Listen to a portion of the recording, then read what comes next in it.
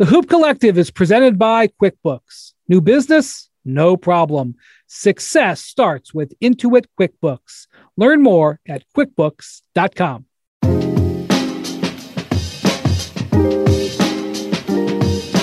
Hello, welcome to the Hoop Collective podcast. We talk about the NBA. We're doing it on Monday afternoon.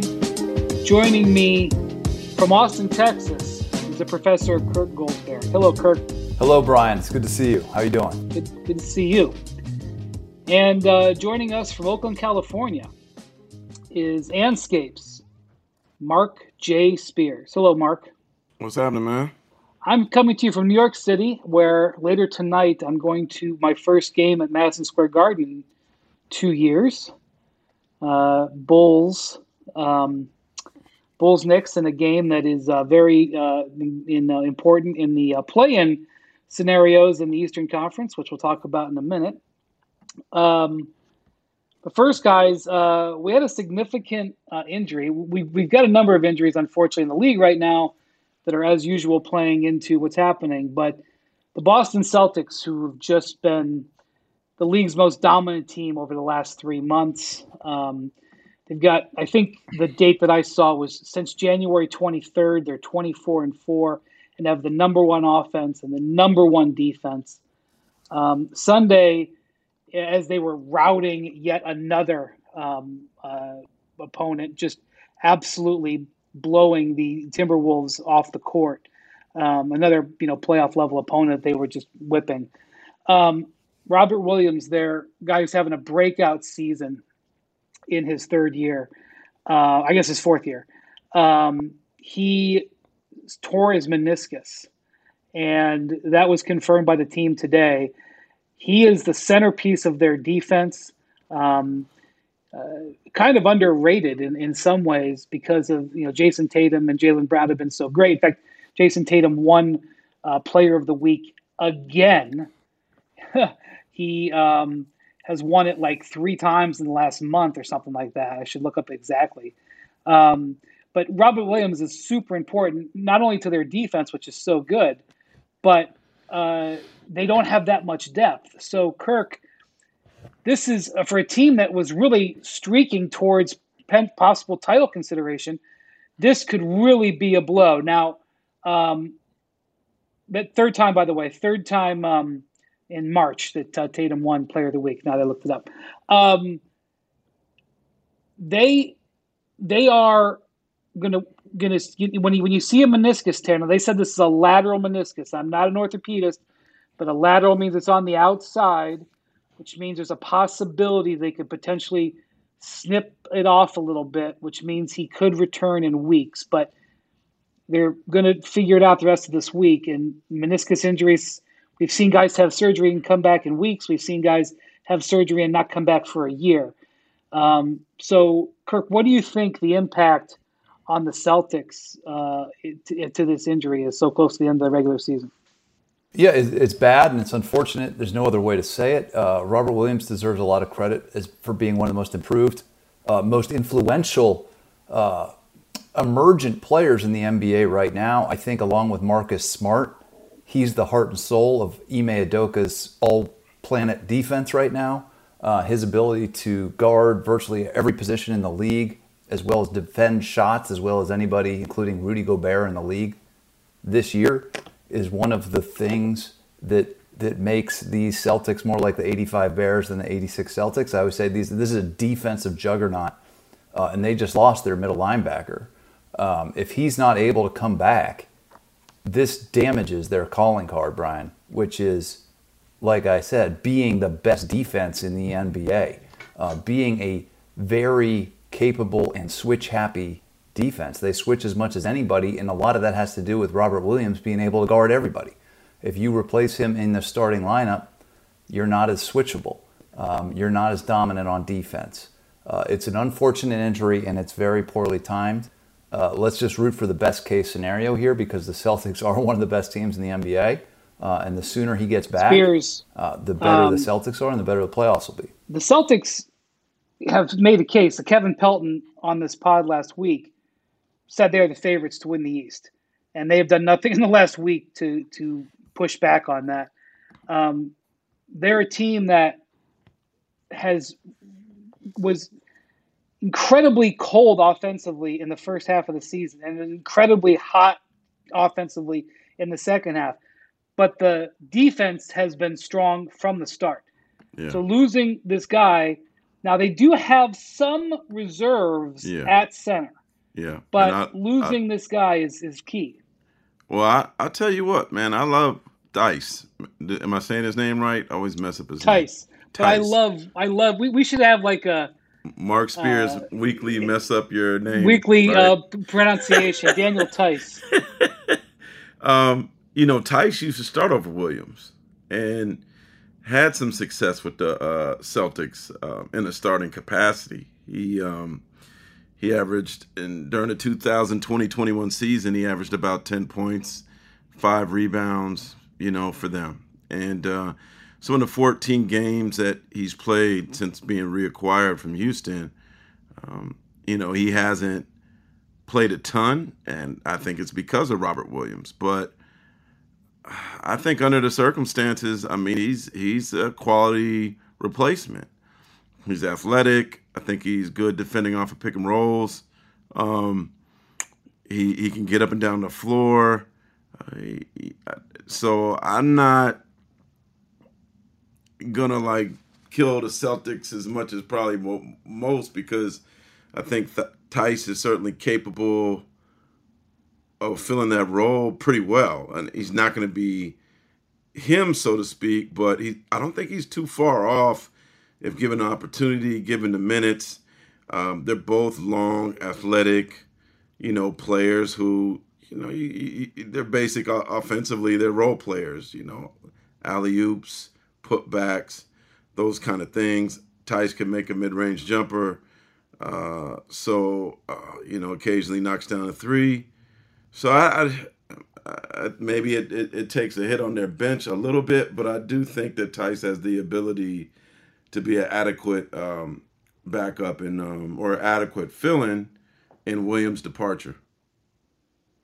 So and Brian, let me hop in. Let me hop in and support that take, because Daniel Tice, Mark is exactly right. I mean, he's played only 14 games, but in those minutes, Boston has looked very good. I think their net rating with Tice on the court right now is near 20 points. That's not sustainable, but it's a good sign.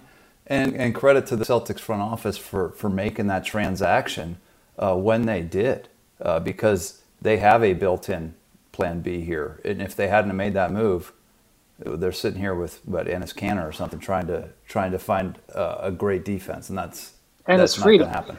Yeah. So the Tice trade was a little bit. So obviously the Derek White trade that they made, that's worked out really well. They gave up their first round pick in addition to Josh Richardson and Romeo Langford to the Spurs. By the way, Josh Richardson has helped the Spurs, who are now knocking on the door of passing the Lakers for the last play-in spot. It's been a trade that's helped them a little bit, in addition to we'll see what happens with the draft pick, although the draft pick's getting worse by the day. But the Tice trade was a little bit more complicated because Tice signed a 4-year, $35 million contract last offseason, and he really didn't play much for the Rockets early in the year. And it was like, wow, it kind of looks like a bad contract. And for the Celtics, who are mindful of their spending, it was a bit like, wow, did you really need to take on that contract? Well, now that insurance policy looks like it could be important. And, Brad Stevens really trusted Daniel Tice a lot. Granted, he didn't have much choice when he was the head coach a couple of years ago, but Tice was getting 30-plus minutes in the conference finals. Now, granted, that was 2 years ago, but, they did believe in him then. One thing I want to point out about Boston, this was buried in Tim Bontemps' story today about the Robert Williams injury. So tonight, Monday night, the Celtics are playing in Toronto.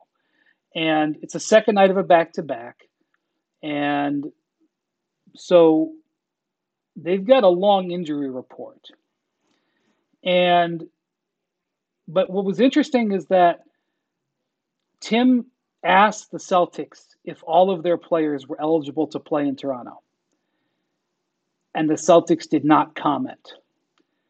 And Ime Udoka was asked as well, and without giving you his exact quote, I can just tell you it was a non-answer.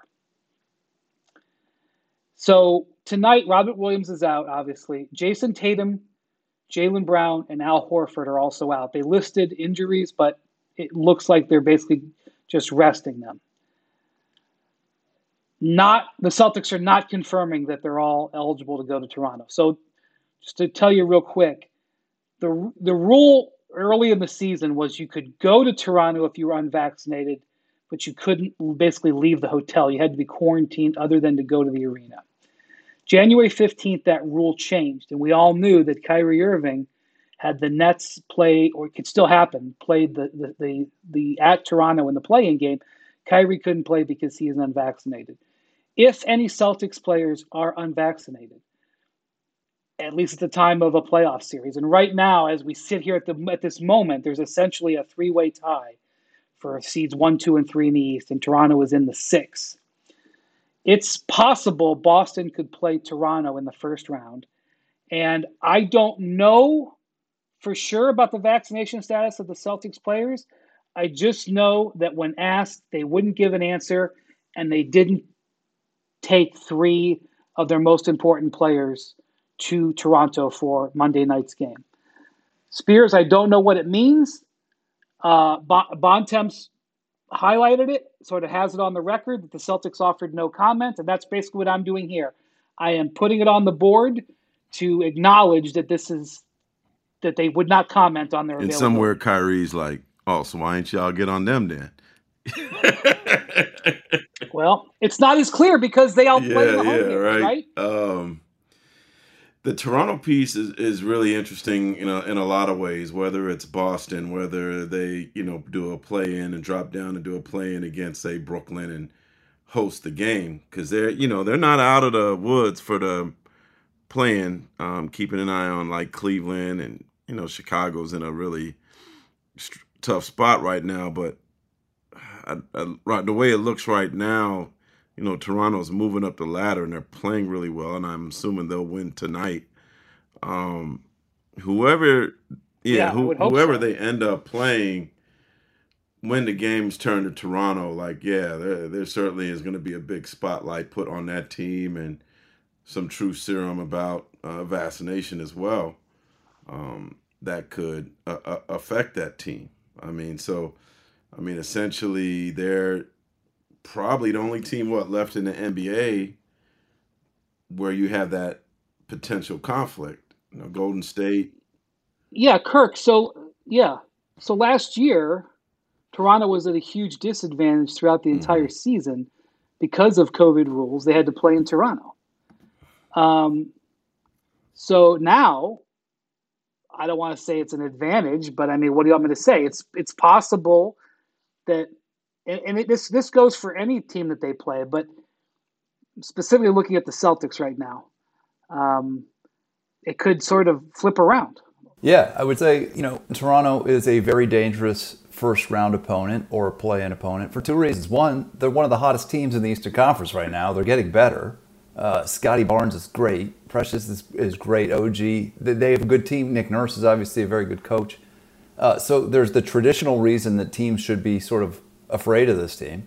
And then they have this sort of secret home court advantage. I love what this truth serum, this looming non-traditional reason to be afraid of them, which is bureaucratic and regulatory in nature.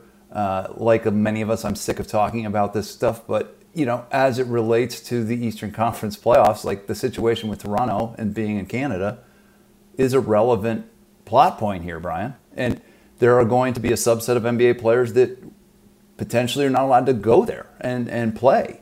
And that is a potential storyline. Maybe it's Boston, maybe it's Philadelphia. We don't know.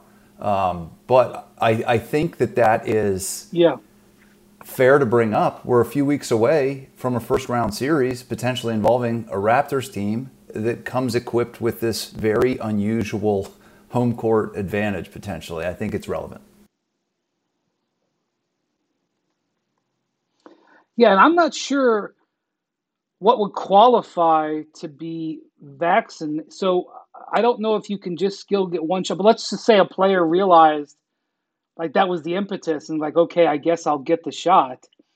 I don't know if you could get the shot and be able to play immediately, or you'd have to with that.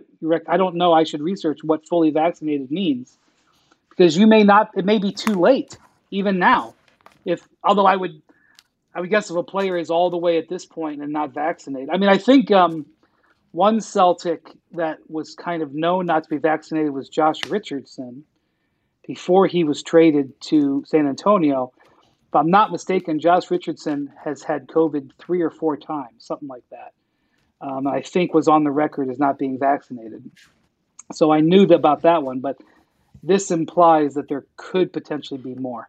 All right, speaking of availability, the Grizzlies are just playing incredible basketball right now. They keep winning. They're in great shape to get the number 2 seed, home court, the first 2 rounds of the playoffs. But at the same time, like there's this real worry about Ja Morant, who has missed a number of games recently, first for a back injury. Now he's got a knee issue. The Grizzlies held him out of a couple of games and then announced either late last week or over the weekend he was going to be reevaluated in 2 weeks. When a player goes from day to day, Spears, and then they say he's out for 2 weeks, it makes me wonder if something happened, like the player got a treatment, like a PRP or something, but I don't know if that's true, just to be clear. I do not know.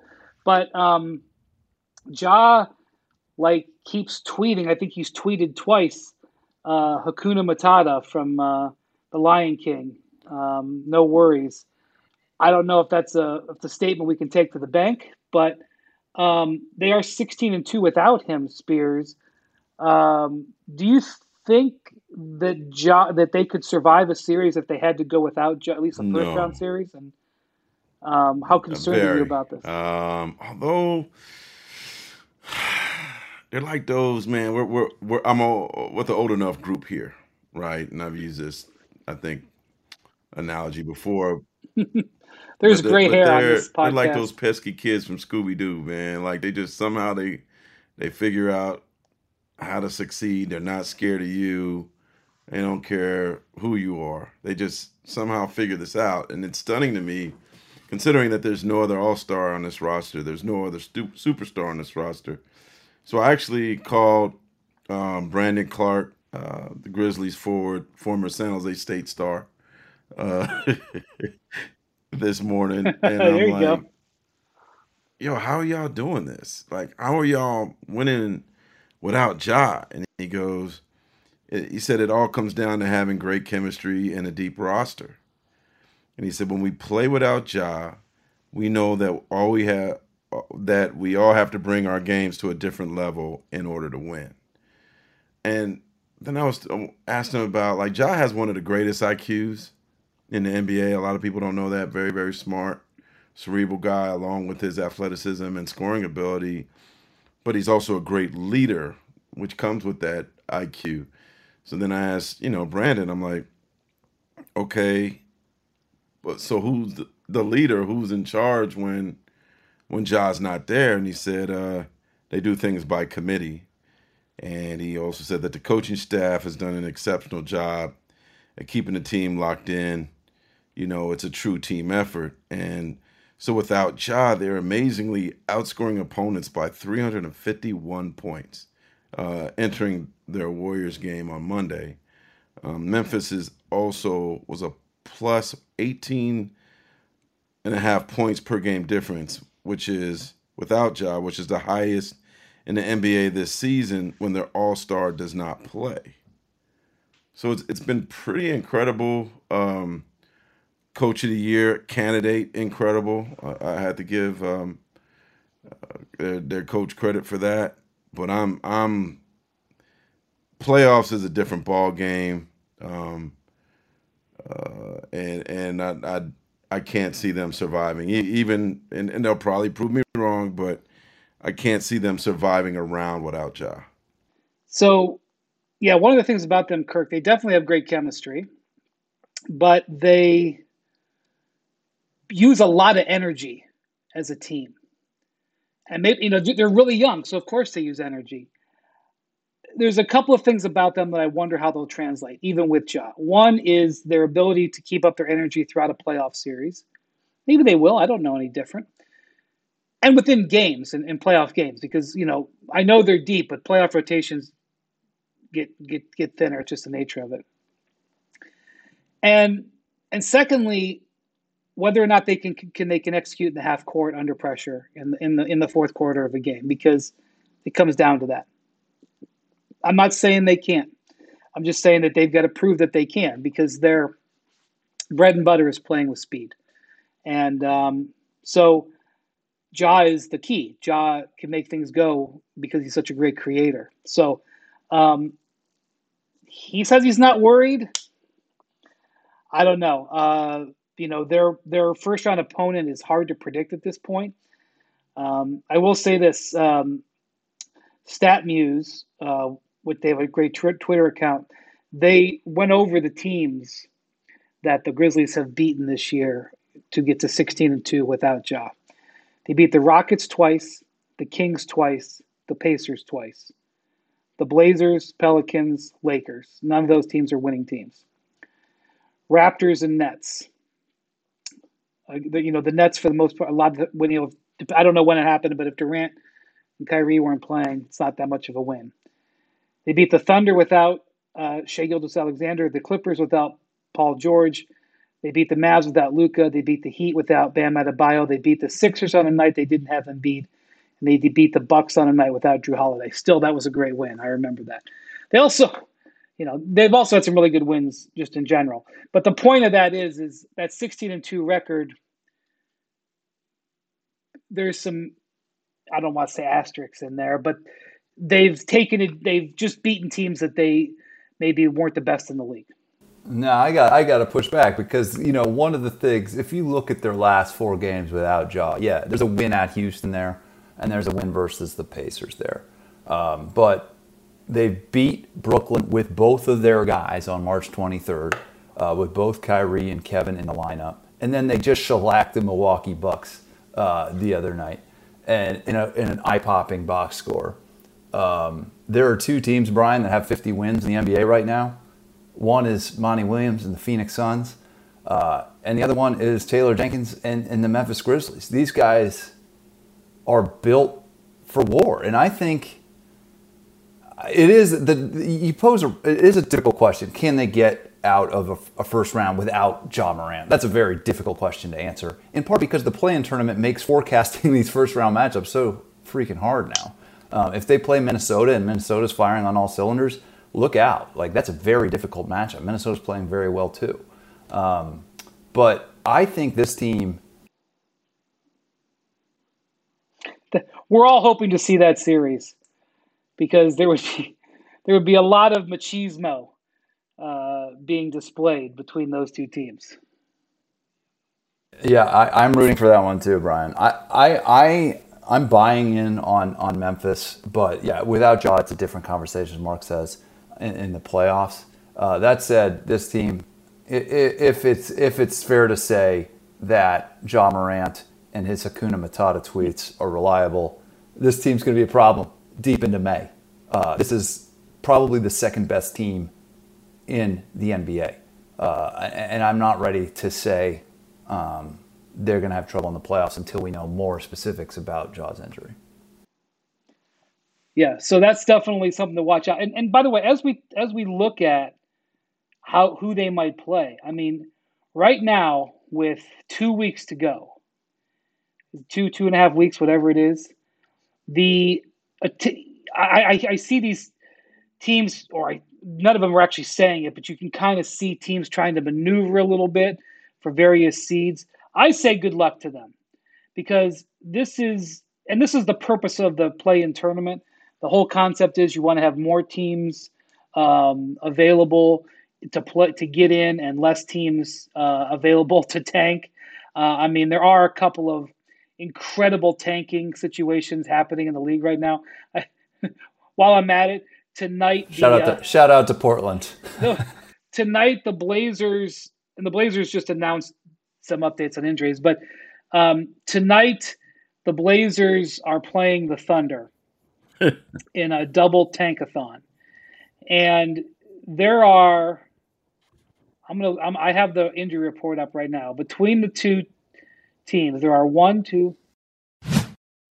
You can now stream the most MLB games on DirecTV without a satellite dish. Yes, catch the clutch hits, strikeouts, grand salamis, web gems with nothing on your roof. So who's ever up there, whether it's the roofers, Santa, birds, old-timey chimney sweeps, moody teenagers, thrill-seeking raccoons, you name it, they won't find a satellite dish. But you will find your MLB games on DirecTV. That means DirecTV is your home for baseball this season. Root with nothing on your roof. Yes, stream your team. Call 1-800-DirecTV or visit DirecTV.com. Sign up today. Claim based on total games carried on sports networks. Sports availability varies by zip code and requires choice package. Cutting the price of your wireless bill feels good. Really good.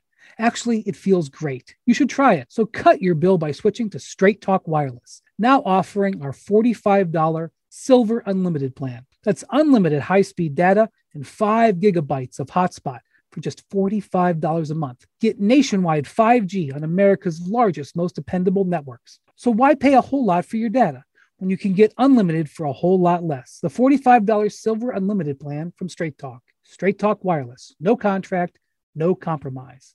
At 60 gigabytes, we reserve the right to review your account for usage in violation of Straight Talk's terms and conditions. A month equals 30 days. See terms and conditions at straighttalk.com. 5G capable device required. Actual availability, coverage, and speed may vary.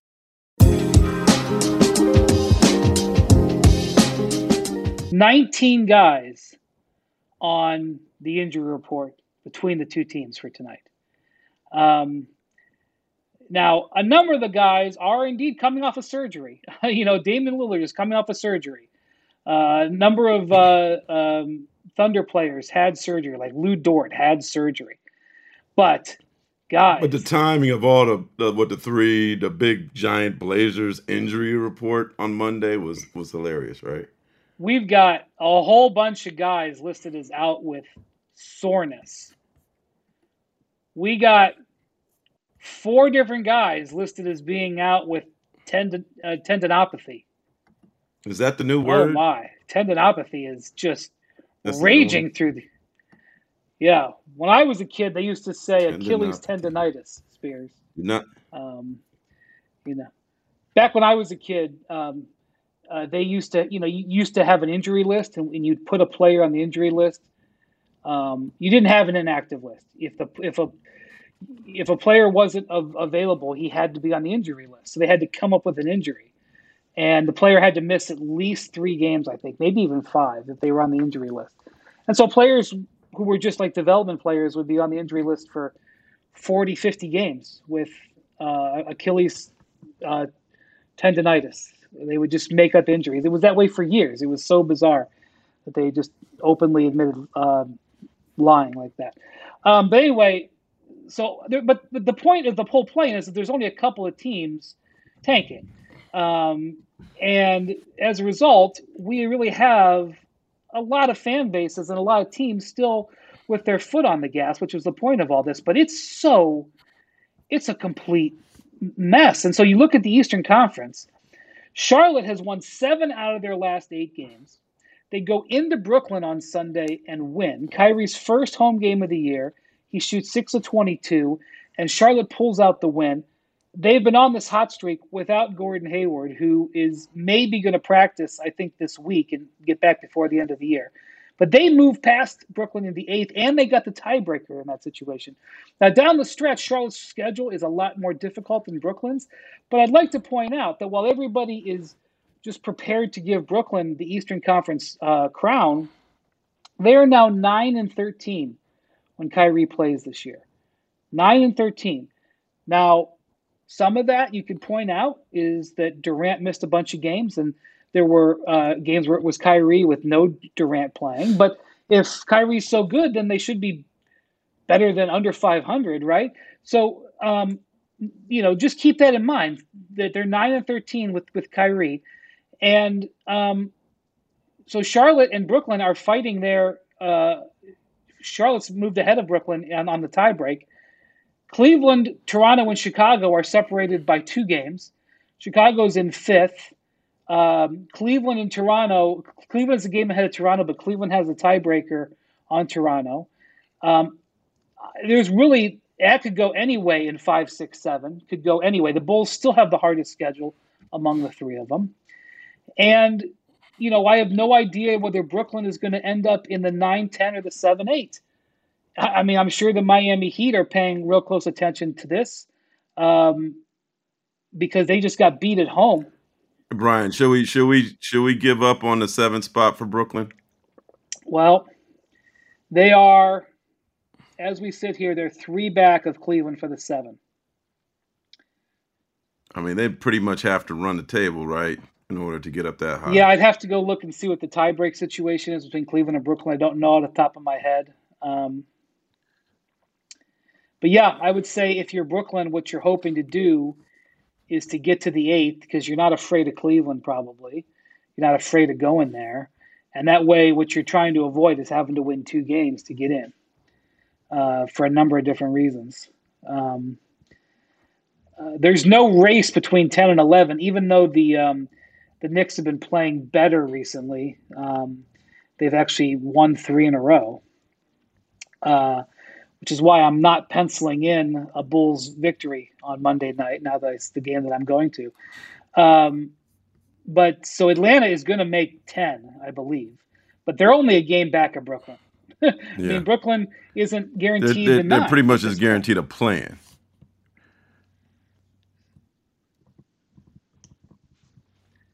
Yeah, they're gonna. I would still say they can win 1 out of 2 games if they're in the 7-8. And if they're in the 7 or 8, they're getting in. I don't see them losing 2 games. If they're in the 9-10, yeah, they would, potentially have a home game. Potentially have a game at Toronto. But there's a lot of scenarios. Yeah, I don't know how it's going to play out. Kirk, which of these play-in teams do you think would be the worst matchup for Brooklyn? Oh, well, there's something about Trae Young in the playoffs that I've learned to respect. So I don't know if they want anything to do with a 9-10 game where Trae Young can catch fire and send him home because he seems to love those exact kinds of moments. But that said, Atlanta is probably not the scariest team. I will say, Brian, the teams in the Eastern Conference play-in tournament are pretty good compared to the West. Depending on the wellness of Cleveland, that's a nasty team, especially on defense. If they're whole, if they get Jared Allen back, that's a very, very formidable team, especially on the defensive end of the court. And as we just saw yesterday, Charlotte can beat Brooklyn. So, I would take it another way. Is like just getting into the play is a dangerous situation for the Brooklyn Nets. I see them probably emerging out of that and being one of the most dangerous 7 or 8 seeds of our lifetime. But there's a chance they don't make it out of the play-in because these teams in the Eastern Conference play-in tournament are better than you think they are. Anybody can win 1 game in the NBA. We've seen it. I always point to the Allen Iverson team that beat the 2001 Lakers in Game 1 of the Finals. You don't want to get involved in a 1-game situation. The best team doesn't always win. I agree. Which is why if you're in 9-10 and you're Brooklyn, it's a double single elimination. You play 2 games and you have to win both. Whereas if you're That's right. There's a big difference. Let me just games emphasize and that only point, have to Brian. win There's a one. big difference in Brooklyn if you're the 8 or you're the 9. If you're the 8, you get 2 chances. If you're the 9, you might be done after 1 game. And I think that's a big thing that people don't quite realize about the play-in tournament. And that loss to Charlotte yesterday, where they lost that tiebreaker, could seal their fate as a 9. And that's a big deal. Remember, last season, the Warriors were the 8 team. They go to Los Angeles. They play the Lakers. They actually had a decent lead at halftime, and the momentum. Lakers come back and win a close one, and then they go home as the higher seed, one and done NCAA tournament type game against Memphis, and lose in overtime. So, A lot certainly is possible, as you said, with those kind of one and done scenarios. So let me ask you this. So Charlotte is playing at home tonight against Denver. We'll see what happens in that game. But they've got some games left. They got a game against Philly. They got a game against Miami. In Philly and in Miami. Both they got a 3-game road trip after tonight, New York, Philly, Miami. What's a chance those teams rest their guys against Charlotte to help Brooklyn get pushed? Like if you're Philly and you're like, yeah, well, we're fighting for the 1, 2, or 3. But if Charlotte wins, it increases the chance that we don't have to deal with Brooklyn. So what's a chance that some of these teams that don't want But is it Brooklyn too complicated to would do lay that? down for Charlotte? I don't know, Spears. I don't know. I know that's the thing about the NBA. One of the things I've learned is there are some things that are incredibly complex, and you can never believe the levels to which teams will go to do things, to research things. And then there are other times when they're incredibly simplistic. This is one thing I've kind of learned as we've gone through this over the last few years. As you sit here and try to guess whose schedule is harder down the stretch, you kind of get undercut because you don't know who's going to play their full team. So, you would have looked a few weeks ago at the schedule and said, oh, boy, Boston at Toronto, that's a real tough game. Well, guess what? Well, we talked earlier about maybe why, but now it's a gimme game for Toronto. Unless they completely fall on their face, they should win that game. I'm sure Cleveland and Chicago are a little annoyed that the Celtics are not bringing their full team. I just wonder, because I know for a fact, even before Kyrie got the clearance to come back and play in home games, those top teams were watching the Nets very closely. They just don't want to deal with the Durant monster if they don't have to. So I would say keep an eye on who plays against Charlotte. I was already talking to one. The paranoia strikes so deep. I can't believe that New Orleans would do this, but I talked to somebody with Laker ties who accused New Orleans of this. But New Orleans played the Spurs right before they played the Lakers, and Brandon Ingram didn't play, and they lost to the Spurs. And then Brandon Ingram comes back after missing 10 games with a hamstring. The next game against the Lakers looks great, and because the Pelicans are highly, highly, highly incentivized for the Spurs to pass the Lakers. Number one, it knocks the Lakers, LeBron, AD out. And number two, every Laker loss makes it more likely that the Pelicans get the Lakers pick, which they get if it's in the top 10. If it's outside the top 10, it goes to Memphis. So I actually had somebody associated with the Lakers say the Pelicans are trying to screw us. Because they just thought Brandon Ingram looked so good on Sunday. They're like, he could have played a couple of days before.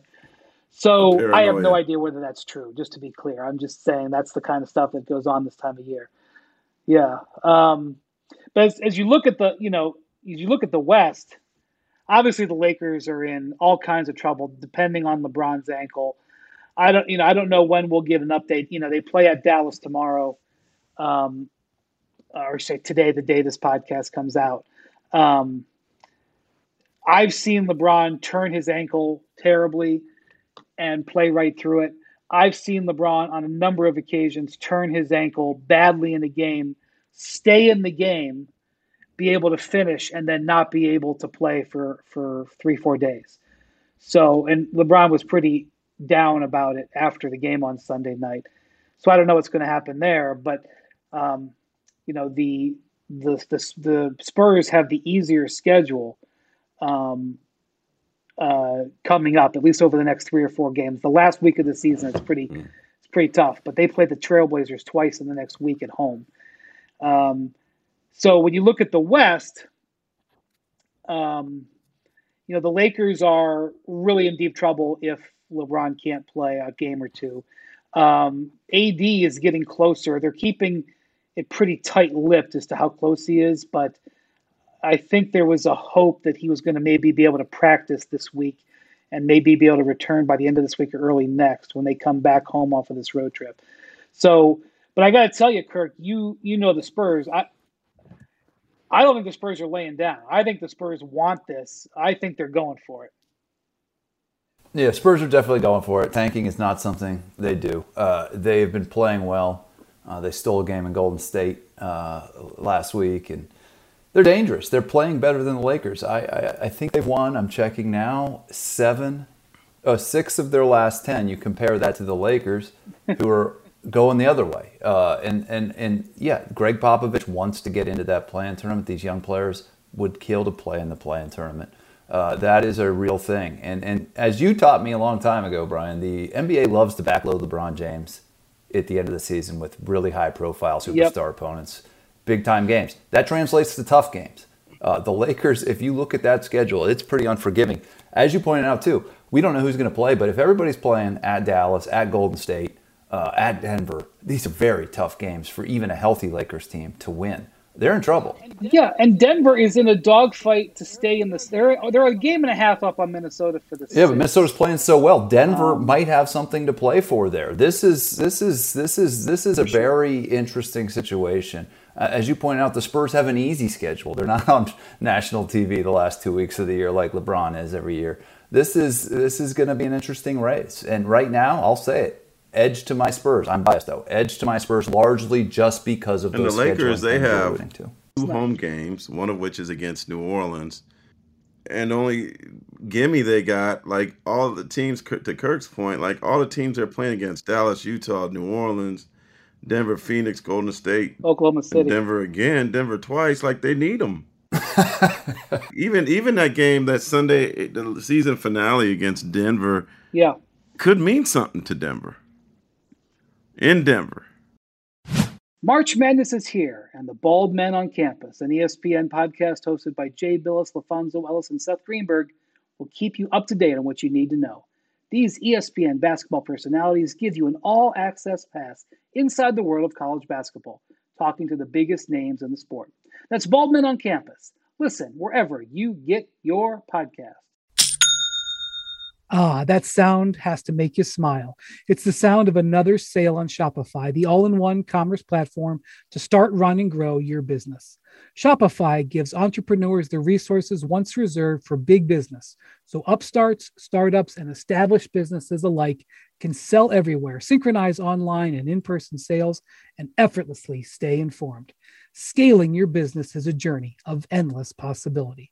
Shopify has the tools and resources that make it easy for any business to succeed, from down the street to around the globe. Reach customers online and across social networks with an ever-growing suite of channel integrations and apps, including Facebook, Instagram, TikTok, Pinterest, and more. Synchronize your online and in-person sales. Gain insights as you grow with detailed reporting of conversion rates, profit margins, and beyond. More than a store, Shopify grows with you. This is Possibility, powered by Shopify.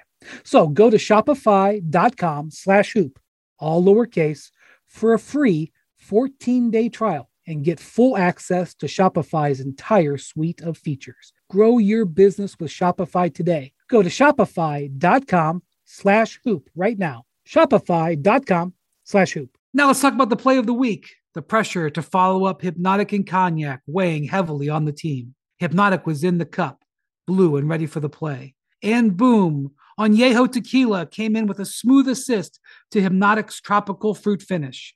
Shaken, strained, poured. It was green and good. The playmaking splash shifted the tempo. Another great cocktail from the Hypnotic team. Every season is Hypnotic and Tequila season. Hypnotic Liquor, Bardstown, Kentucky, 17% alcohol by volume. Hypnotic reminds you to think wisely, drink wisely.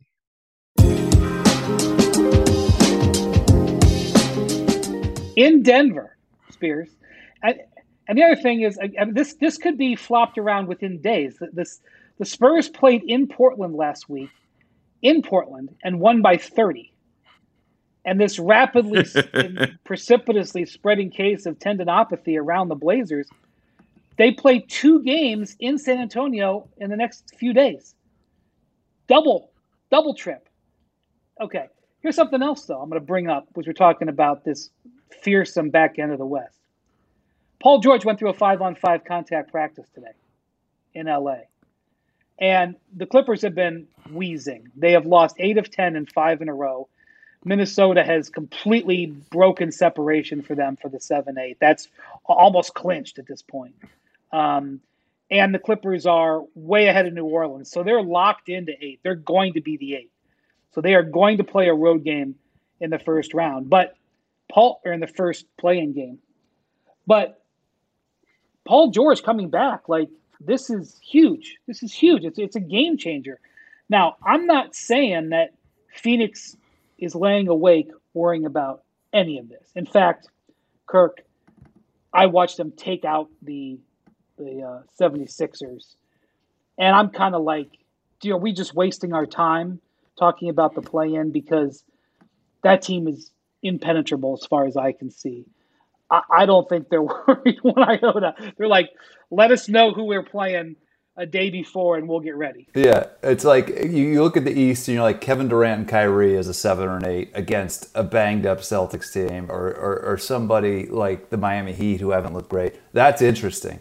But give respect to Monty and Chris and Devin Booker and Phoenix. They have 60 wins. They already clinched the best record. They have a top 5 offense, a top 5 defense. And I watched that same Sixers game as you did, Brian, Sunday. And Chris Paul was back to looking like the point guard. He took apart Philadelphia in the fourth quarter. Just brilliant play after brilliant play. And I was just left thinking, this is one of the best other teams in the NBA. And they just destroyed them down the stretch. There was one possession where he was running a 2-man game with Bismack Biyombo, and it was like pinball. They passed to each other like 4 times, and they kept running different cuts. And the Sixers just were left like spinning their heads. And it was ended up as an and one for Biyombo. And Biyombo was so excited about the play that he ran over and like hugged Chris. He was like, boy, that was fun. Watching him just take them apart. It was. Chris has a way of making these bigs look really good. And, my point is the consolation. Yeah, congratulations on your 8th seed, whoever comes out of that play-in game. Have fun with the best team in the NBA, the 60-some win Phoenix. Spears, I want to say something else about. Yeah, go ahead. I sat down with T. Lou last week, and it's actually a story that's going to run on Tuesday in Anscape. So I asked him a couple times, like, do you still have hope for Kawhi, for Paul George, for Norman Powell to be back for the playoffs? And he said, yeah. He said, anything's possible. Yeah, it's possible. We don't know. I don't really know. So we were working towards it. So I said, there's still it still has life. And he said, yeah. And I said, okay, so if these guys are back, because he wasn't just talking about Paul, he was talking about the other two. And Norman Powell, when I was at practice last week, he was doing some things on the floor too. He said, I said, so if you could get all those guys back, what are the Clippers? And he goes, special. If all 3 guys are back, then we can definitely be special. And that's for sure. The guys getting experience, they're getting now with those guys being out. And if you give me 2 stars and then Norman Powell, who's a really good player, I can make something happen. So. Yeah. Ty believes in himself, man. And he's got good reason to. So I'm with you guys in terms of like, even if he gets those guys back, I don't think they beat Phoenix. Phoenix is just too beautiful, well-oiled machine, like chip on their shoulder. I don't see that. But if they could somehow win the play-in, get to 7, and get that Memphis team, right? Maybe, hey. I don't think Kawhi's coming back to go defend Devin Booker. I'm going to say something else. Yeah. James Harden, Sunday. Another big game. 2 of 11, 14 points. Joel Embiid's out there, 14 of 27, 15 rebounds, 37 points. And Harden's 2 of 11 in a 10-point game. You can give all the platitudes about takes time in the system, whatever. All of that's true. I'm not saying that Harden won't end up looking great in the playoffs, but with a fair mind, if you can look at me and say that you think James Harden has been impressive so far, and the Sixers are winning. They go on this West Coast. If they get some wins, they end up holding the number one seed. They're in a good place. But if you can look at me with a fair mind and say that you've been impressed with James Harden so far, I don't know, man. And of course, the playoffs are where the narratives are decided. The playoffs set the conversation. I am willing to say that it could very easily go the other way. He could be great. But number one, I'm looking at him in these big games and watching him continue to struggle. And number two, I'm thinking about him sitting down at the table and asking for a $240 million contract this offseason or whatever the number is going to be. And both of those make me scratch my head, man. I'm doing it right now. So I know it's just a couple games, but Spears, he looks like he's lost the step to me, man. And that's just you're gonna get it. It's not a guy I'd be really excited about getting $200 million to. And if there's one person that's excited to give it to You're him, right. it's DM. Right. I know. And he still he had the option of, it was negotiated that he would pick up his option as part of that trade, so that the Sixers would know that there would be no shenanigans at the end of the year and he'd be locked in through the end of the year, and then he would extend his contract over the summer. But he still didn't do it, Kirk. If I were him, I'd be picking up that option so fast just to make sure I was Anthony protected. Davis move. What did Anthony Davis say? Hey, I got that long-term deal because, my body has told me to take the long-term deal. I respected him a lot in doing it. He could have taken a 2-year deal with an option, and he could have been a free agent again, a 10th year of experience. He took the 5-year deal because he wanted to protect himself. It's just, I know Kyrie just pledged that he was going to resign. I don't think that's just a surprise, but he's obviously going to get whatever he wants. But he's playing a lot better than Harden is. But tell me whether you're excited about signing that guy to a 5-year contract. That's what it is. That's what I was going to say. A fair-minded person to say you're excited about giving Kyrie a 5-year contract. Before we go, I know what he's going to say about too. These teams fighting for position. If you're one of these teams, if you're Toronto, for example, or if you're, Denver, teams that are sort of in the back, but they believe in themselves. Toronto, might get Michael Porter Jr. back. There was a report last week that it's not looking as good for Jamal Murray. Toronto has won 8 out of 10. Have had a couple of really nice wins. They're getting better. They're getting healthier. Which team do you think is weak of the higher seeds in each conference? Spears, is there a team, if you were Toronto or Denver, you'd be saying, I'd really love to get a shot at that team in the first round? Grab the standings are real. It's one of those things, too, like, who's going to be playing? Well, you don't know. Of course, you don't know. Yeah, but right now, I hate to say it, and I might get, chased down for saying this. I know what you're going to say, and you're not wrong. But it's Golden State. Like, the Warriors have been awful. They split their last 10. They have, the rotation's bad. Draymond's not playing well. He admits he's not playing well. Clay can't play back-to-backs. Obviously, you don't need that in the playoffs, but Clay's up and down. Iguodala's finally coming back, but they've had 26 different starting lineups. Now Porter's out tonight or Monday night. Like, who's playing? What's the rotation?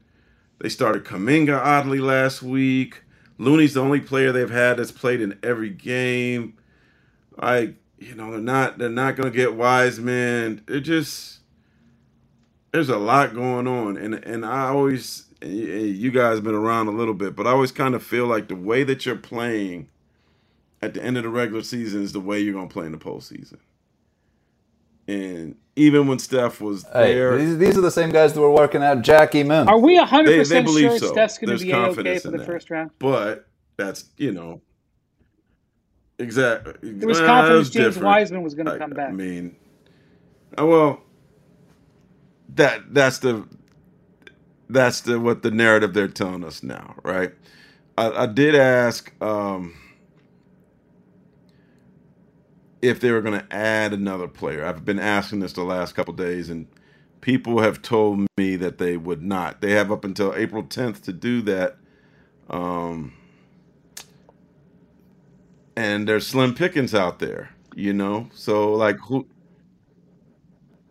Are they adding prime Andrew Bogut? I mean, I don't. Yeah, me and do? Kirk were looking at background information on Marc Gasol, because that's somebody they had an interest in the past.